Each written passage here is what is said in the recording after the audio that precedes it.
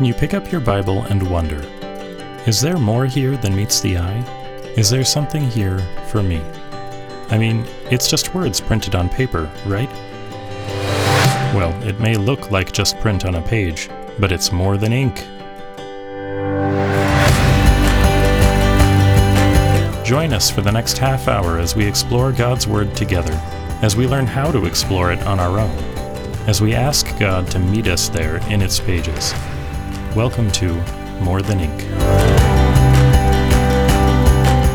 So these days, people wear baseball caps with stuff printed on the front. Yeah, my cap has the name of my favorite team on it. Yeah, it says something about you, what you're enthusiastic about, or what you do. Yeah, and everyone sees it. Well, today we're going to look at the cap of the high priest, and he has something written on the front of his. Yeah, what does it say about him? We'll find out today on More Than Ink. Well, you found us here at the program called More Than Ink. Hey, I'm Jim. We're here, and I'm Dorothy. Yeah, and we are glad you're with us. We are continuing our look through the book of Exodus, and specifically at the, we started with the tabernacle, but now we're looking at the high priest in his garb. We started that last week, and we look at it because it's instructional in a lot of ways. Like, for instance, if a policeman came to your front door, you'd open the front door, and without having to say a word, you know their authority and what they're all about. You'd see the badge. You'd realize, you would deal with them in a different way because their clothing says everything. Well, the clothing of the high priest says a lot to us. So we started that last week looking at the first two of the 6 items that the high priest wears that are specifically designed by God as an immediate teaching visual. And we looked at that wonderful thing about the names being inscribed on the stones. Remember that? That's on his chest and on his shoulders, and the names of the tribes of Israel and all that kind of stuff. That's actually the most prominent. So what we're doing from God's description of the high priest garb is we're working kind of from the outside in terms of what you would normally see on the outside first. You would see these shoulder onyx pieces with the names. You'd see the breastplate that would have the 12 stones, all that kind of stuff. So we're working our way in. So we're continuing to go inside, underneath even the ephod and the breastpiece. Oh, thanks for all that. That was my recap. I was just waiting for you to come up for air. Yeah. So I guess the one thing that I want to remember before we get started here is that where we left off was kind of the summation statement about the breastpiece and the ephod. That the breastpiece, the summation, is in chapter 28, verse 12. It says, "So he carries the names on his shoulders as a remembrance before the Lord." And then on the ephod, the final statement is in the verses 29 and 30 of chapter 28.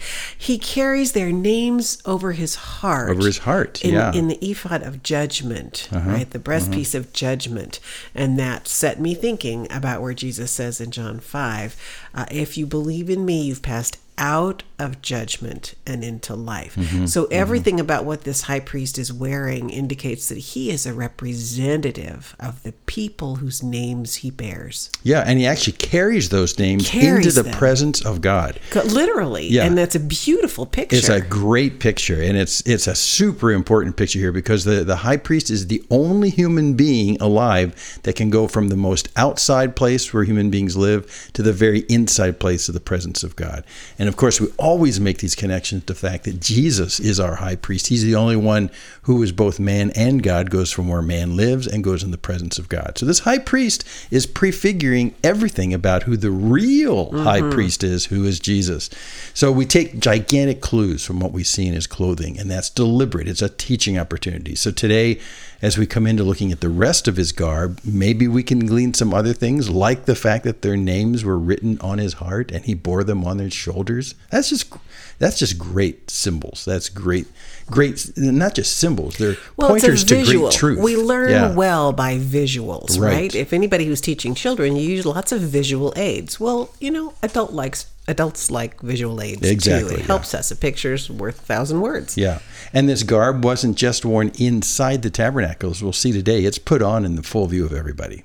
So let's just do it. Yep, let's read. We're in chapter 28 of Exodus, and we're picking it up at verse 31. So you want to read for us right there? Let's just read about the robe. Let's talk the robe. So you shall make the robe of the ephod olive blue, And it shall have an opening for the head in the middle of it, with a woven binding all around the opening, like the opening in a garment, so that it may not tear. On its hem you shall make pomegranates of blue and purple and scarlet yarns around its hem, with bells of gold between them, a golden bell and a pomegranate, around the hem of the robe. And it shall be on Aaron when he ministers, and its sound shall be heard when he goes into the holy place before the Lord, and when he comes out, so that he does not die. So that he does not die. Let's stop. Okay, we need to ask some questions here. Just a couple minutes about this robe. Yeah, because this is what you do when you read passages like this and you say, wait a second, I have a lot of questions. Teacher, raise your hand. I've got questions. So, one of my silliest first questions about this was, I've never seen a pomegranate that wasn't red. Well, we're told that it has all these beautiful colors. It doesn't tell us what color they were. Pomegranates of blue and purple. Yeah, well, there it is. Yeah. That's just my little trivial point. Okay, I don't know what that's all about. There. No. I'm just saying a whole bunch of questions come up as I look at this. But why put the alternating pomegranates and bells around the edge of his robe? What is that trying to tell us? What's the picture that's supposed to tell us? Isn't that interesting that, if you think about it, when you're moving and wearing bells, you can't be quiet. Right. So there's evidence that you're moving around. And if you think about where Aaron was going, he was going inside the Holy of Holies, wearing these garments, carrying the blood where no one could see him. And he was going out of sight. They couldn't see him, but they could hear him moving in there. And so they had this auditory evidence that he was doing what he was ordained to do. He was busy on their behalf, and they couldn't see it, but they could hear it. So they'd know that he wasn't dead in there, that God hadn't killed him. Yeah. Right. Now, well, it's possible to interpret that another way, that for some reason the sound of the bells is important so that he wouldn't die. But you mean remind him of what he's supposed to be doing or something? I don't know.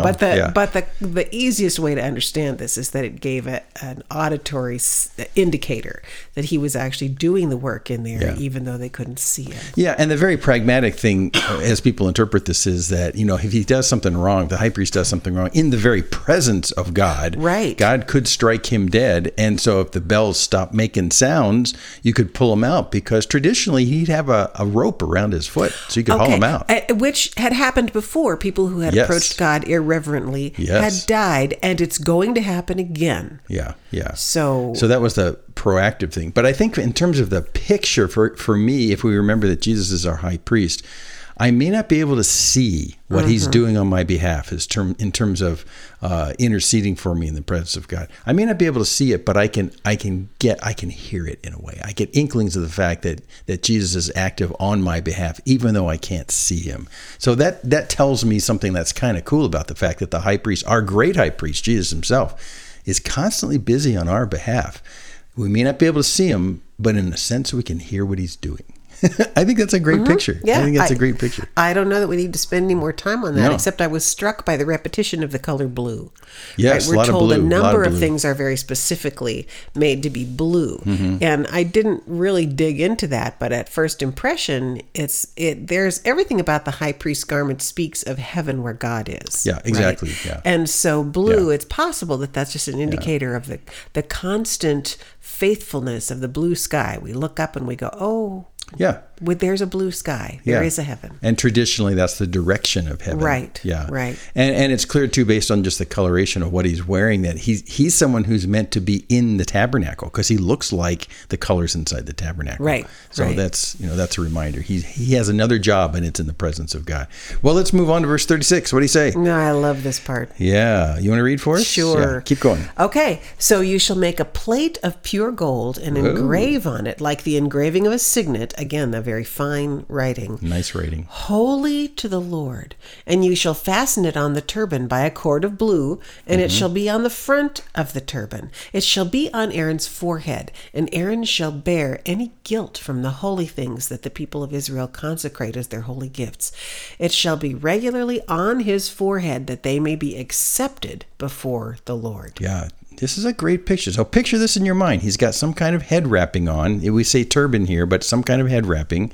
And on the front of this head wrapping is a gold plate that says in fine writing, holy to the Lord. And in other places, it's actually described as a crown. Yeah. Even in the next chapter, they're going to call it a crown. Right. So it probably was a circlet to which the turban was attached. Yeah, but it's clearly positioned over his forehead. It says right here. So as you look, I mean, we're viewers of this as well as the Israelites. You look at him and say, what does this mean that on so prominent on the front of his head is written "Holy to the Lord"? And you miss what it's saying if you forget what holy means. Holy doesn't mean sinless and perfect. Holy means set apart for a purpose, separated. So in a sense, you could look at this kind of sign on his head and say, this man has a life that's separated to God. And a holy purpose. He's got a mark on his forehead. Now, if you have a mark on your forehead, you can't hide that. Right. That is the most prominent place of your face. Yeah. And actually, there's a really interesting verse in the beginning of Ezekiel where he says Israel has a hardened forehead and a stubborn heart. Yeah, right. Right. And we still use the term hard-headed. Hard-headed, yeah. Right. Yeah. If you have so the mark that's on your forehead indicates something about your character. Yeah. Exactly.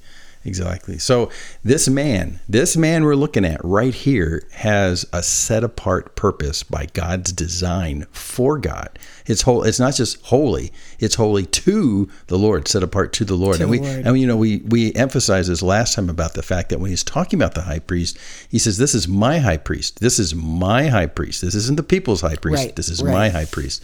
And so here he is set apart for God to do this important work. Yeah. Well, and the fact that he's marked this way by this very visible, shining, essentially a crown, means he is holy as the representative of the people whose names he's bearing, and everything he does is holy, for this set purpose, apart for this purpose, to God. Yep, exactly. Yeah. Unmistakable. Unmistakable. That by his holiness, he bears any guilt from the things that the people have brought as an offering, right? So something about their offerings being presented by the Holy One designated for God's purpose sanctifies it all. Yeah. And so put the picture together. You have him with the breast piece. It's got the 12 stones, the 12 names over his heart. Mm-hmm. You've got their names inscribed on those 2 onyx pieces on the shoulders. And then you see him literally carrying the names of God's people. And then on his forehead it says, and his job, he is set apart for the purpose of serving God on behalf of the nation of Israel. And I love the way this winds up. It says at the very end of this little part, it shall regularly be on his forehead that they, the people, may be accepted before the Lord. This is his job. Right. He's the preeminent intercessor to connect the people with God, that they might be accepted before the Lord. And we know God's desire to accept his people. He wants them to be near to him. And yet we know there's this separation because of sin. And so the high priest will be involved with a ton of issues to mediate the issue of the people's sins, because God wants them to be accepted before him. It's such a beautiful, beautiful picture, this idea of being accepted by God. That's a concrete reaction of favor and pleasure. I want to read you a couple of verses from Leviticus that have come to mean a lot to me over the last few years. Leviticus 26:11 and 12. God says, "Moreover, I will make my dwelling among you, and my soul will not reject you. I will also walk among you and be your God, and you shall be my people." Yep. That's Leviticus 26:11. By the way, people think reading Leviticus is boring. It is not. Yeah, that boring. last phrase you read is actually one of the most famous phrases repeated through the entire Old Testament. Over and over again. If you'll be my people, I'll be your God. Yeah. Okay, there's another wonderful one in Leviticus 22, verse 32. Actually, it starts in verse 31. God says, "Now you shall keep my commandments and do them. I'm the Lord, and you shall not profane my holy name, but I will be sanctified among the sons of Israel. I am the Lord who sanctifies you." God sanctifies us. So God says, now I am holy. There it is. I'm holy, and I will sanctify you. You will also be holy. Yeah, and by the way, if you don't know what that word sanctify is, the process of being holy, becoming holy, of having the sin removed, having that not be a problem. And that's the process word, sanctification. So doesn't everybody want to be accepted? Right. To be accepted is a huge motivating factor. But what if due to our own failings, aka sin, Right. how do we get out from under that? God says, I've got this. I do this. I sanctify. I've given you a priest. Right, so that you will be accepted before the Lord. It's a great picture. I mean, it's great. God's the one who does this. So, well, let's move on. Let's get to the coat. I'll read this very, very long section right here, verse 39. You shall weave the coat in checker work of fine linen, and you shall make a turban of fine linen, and you shall make a sash embroidered with needlework. There we go. Not much description right there. Why is that? Well, except that this is the clothing that he wears over which the coat and the other stuff. So that's goes. what I mean. This is just his regular. We're going from the outer to the inner, so we've gone one layer in, Right. and these are pretty common kinds of things. But these were on the original, list of 6 back in verse 4 in the chapter here. But it's the fine linen is emphasized. Right. This is not junk clothing right here. And in fact, I looked in, I wanted to find out more about the turban. The Talmud, which is just a collection of commentaries from the rabbis, said that the turban, now this is their own creation. It had to be at least 8 yards of material. I'm thinking, man, that's a lot of material to stick on your head. But there's no other information about these things. This is just the common clothing. So, in fact, because how the priest looked is supposed to teach you something, there's not much specification here because you can't see much of this, really. Right. It's all covered by the other stuff. So what we really needed to see was the stuff we've already talked about. These are the undergarbs for that. And speaking of undergarbs, let's go on to verse 40. Okay, so for Aaron's sons, you shall make coats and sashes and caps, and you shall make them for glory and beauty, and you shall put them on Aaron your brother and on his sons with him. And I love this part. And shall anoint them and ordain them and consecrate them that they may serve me as priests. And you shall make for them linen undergarments to cover their naked flesh. They shall reach from the hips to the thighs, and they shall be on Aaron and his sons when they go into the tent of meeting, or when they come near to the altar to minister to the holy place, lest they bear guilt and die. Serious. This shall be a statute forever for him and for his offspring after him. Yeah. Okay, there's a couple of really important things here. There's a lot packed in here. You'd think this is just this is the last several verses on underwear, but there's a lot of stuff this here. is the only place in the scripture that I know of that gives a detailed accounting of underwear. Yeah. Well, before we get to that, I'll just point out that verse 40 we started into, Aaron's sons don't get the whole regalia we've talked about. They only get the coat, sashes, and caps, and that's on purpose because you want the high priest to look different from the ones that are helping him. However, these are all still, he says in 40, make them for glory and beauty. And we talked about that before. Glory is to communicate and broadcast some truth. And we talked about the truth of what God's plans are for our sanctification through the high priest. The association we have with the sacrifice. But also for beauty. And so there's a lot about this that has to do with beauty, which I would maintain, the pomegranate bell thing is kind of a cool, beautiful thing. It's all beautiful. Yeah. It's all beautiful from a textile point of view. Yeah. So let's move to that verse 41 thing. This you'll put them on Aaron, your brother, and his sons, and then you'll anoint them, ordain them, consecrate them. Did you look into those? Because I did too. Did, because those are, I thought, these 3 words are important. Right. And we some kind of use them interchangeably, but they're not. And actually, we'll talk more about this in the next chapter. We will. Because this is just a foreboding of that. But what did you figure out? How are these different? How they're different. To anoint them is just to rub them with oil. That's right? all it really means. Rub something with oil, then it becomes fragrant, like the Yeah. oil. And we've talked about this before, how oil becomes symbolic of the presence of the Holy Spirit Always. later in the scriptures. Always. So, and then to ordain them means to wholly set them. They're fully vested in the job, right? To make their full. It really means to be full. To fill them up. To be full. But the idea is that they're totally in it. Right. And then to consecrate them is to literally set them apart, to dedicate them and declare them holy. That's the verb of getting to holy. Right. Yeah. And so it says, anoint, ordain, and consecrate them that they may serve me as priests, right? They serve God. So this is not a part-time job. This is a full-time job. No, that's their why it's whole selves wholly are involved. Yeah. Yeah. This is what they do. And in fact, when you see them getting into the land of Israel later on, it's such a whole job, WHOL. It's such a whole job for the Levites to do this kind of stuff that they don't even get any land to work. No. So the land is separated into 11, well, actually 12 pieces, but the priests don't get any land. So they don't do that. So what are they supposed to do? Full-time this. Yes, this and is we're what going they to do. find out in the next chapter that they live off of some of the Right. offerings So how of do you the live? people. They are provided for in the way the offerings are laid out. But this just underscores that this is their full-time job. This is what they do all the time. This is what they do. And so there you go.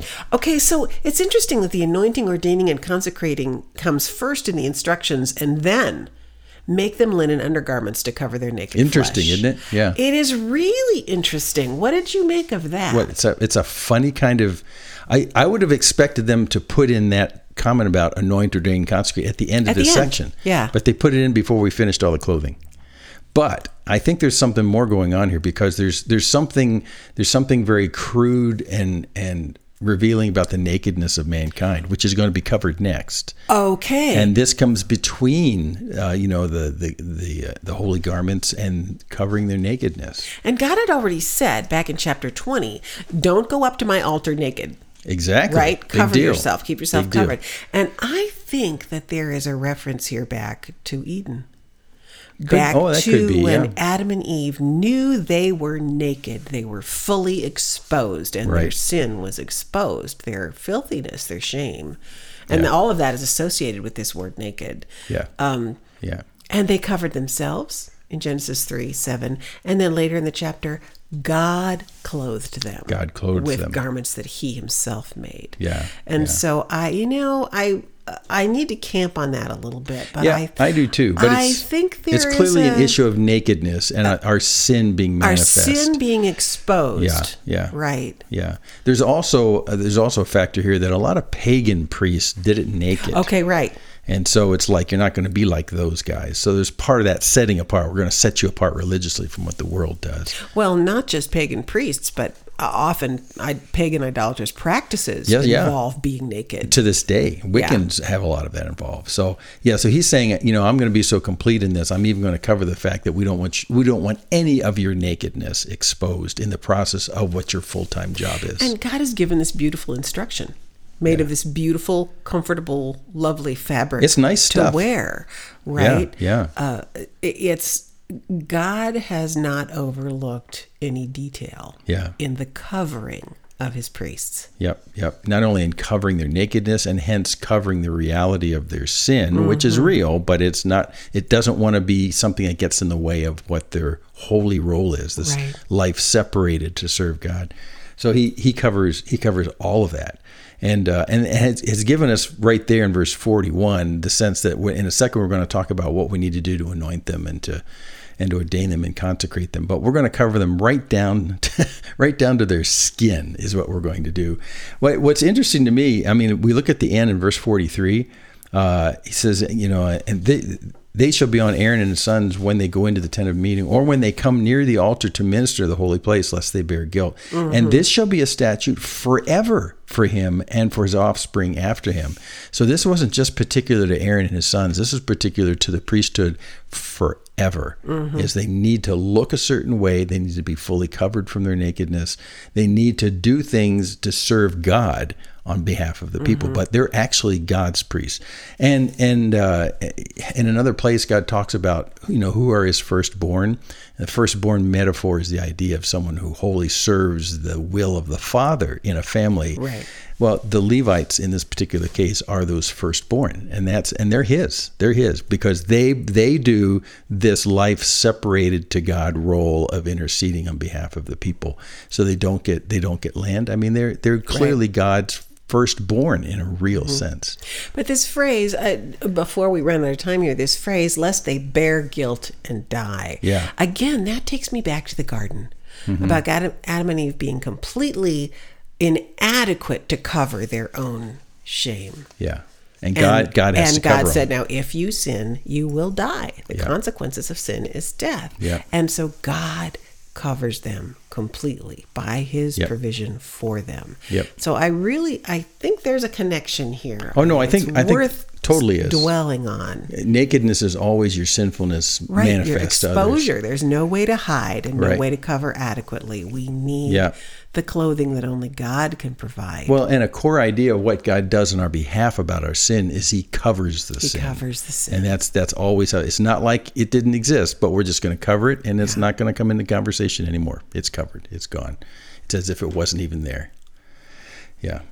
So we're going to run out of time. Yeah, we're almost out of time. Isn't it interesting that it says at the very end of this shall be a statute forever for him, Aaron, and his offspring after Mm-hmm, him. In other words, only the sons of Aaron Only the sons of Aaron inherit this Normal office. people could not Right. do this if you weren't that.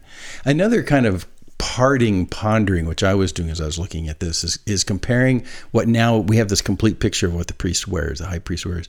And I compared that to what Jesus is wearing when he was crucified.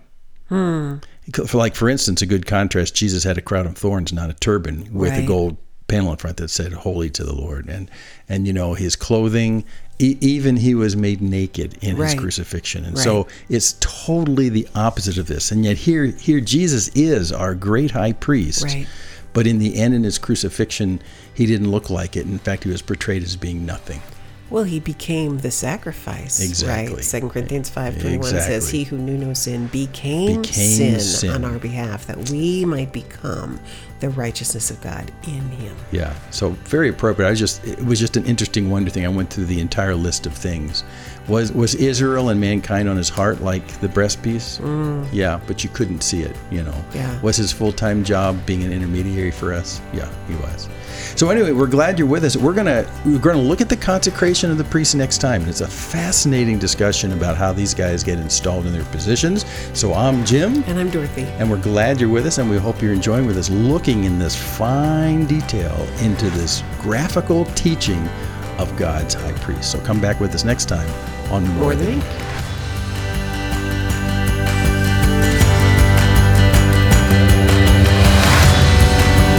More Than Ink is a production of Main Street Church of Brigham City and is solely responsible for its content. To contact us with your questions or comments, just go to our website, morethanink.org. Hey, do you... Reset.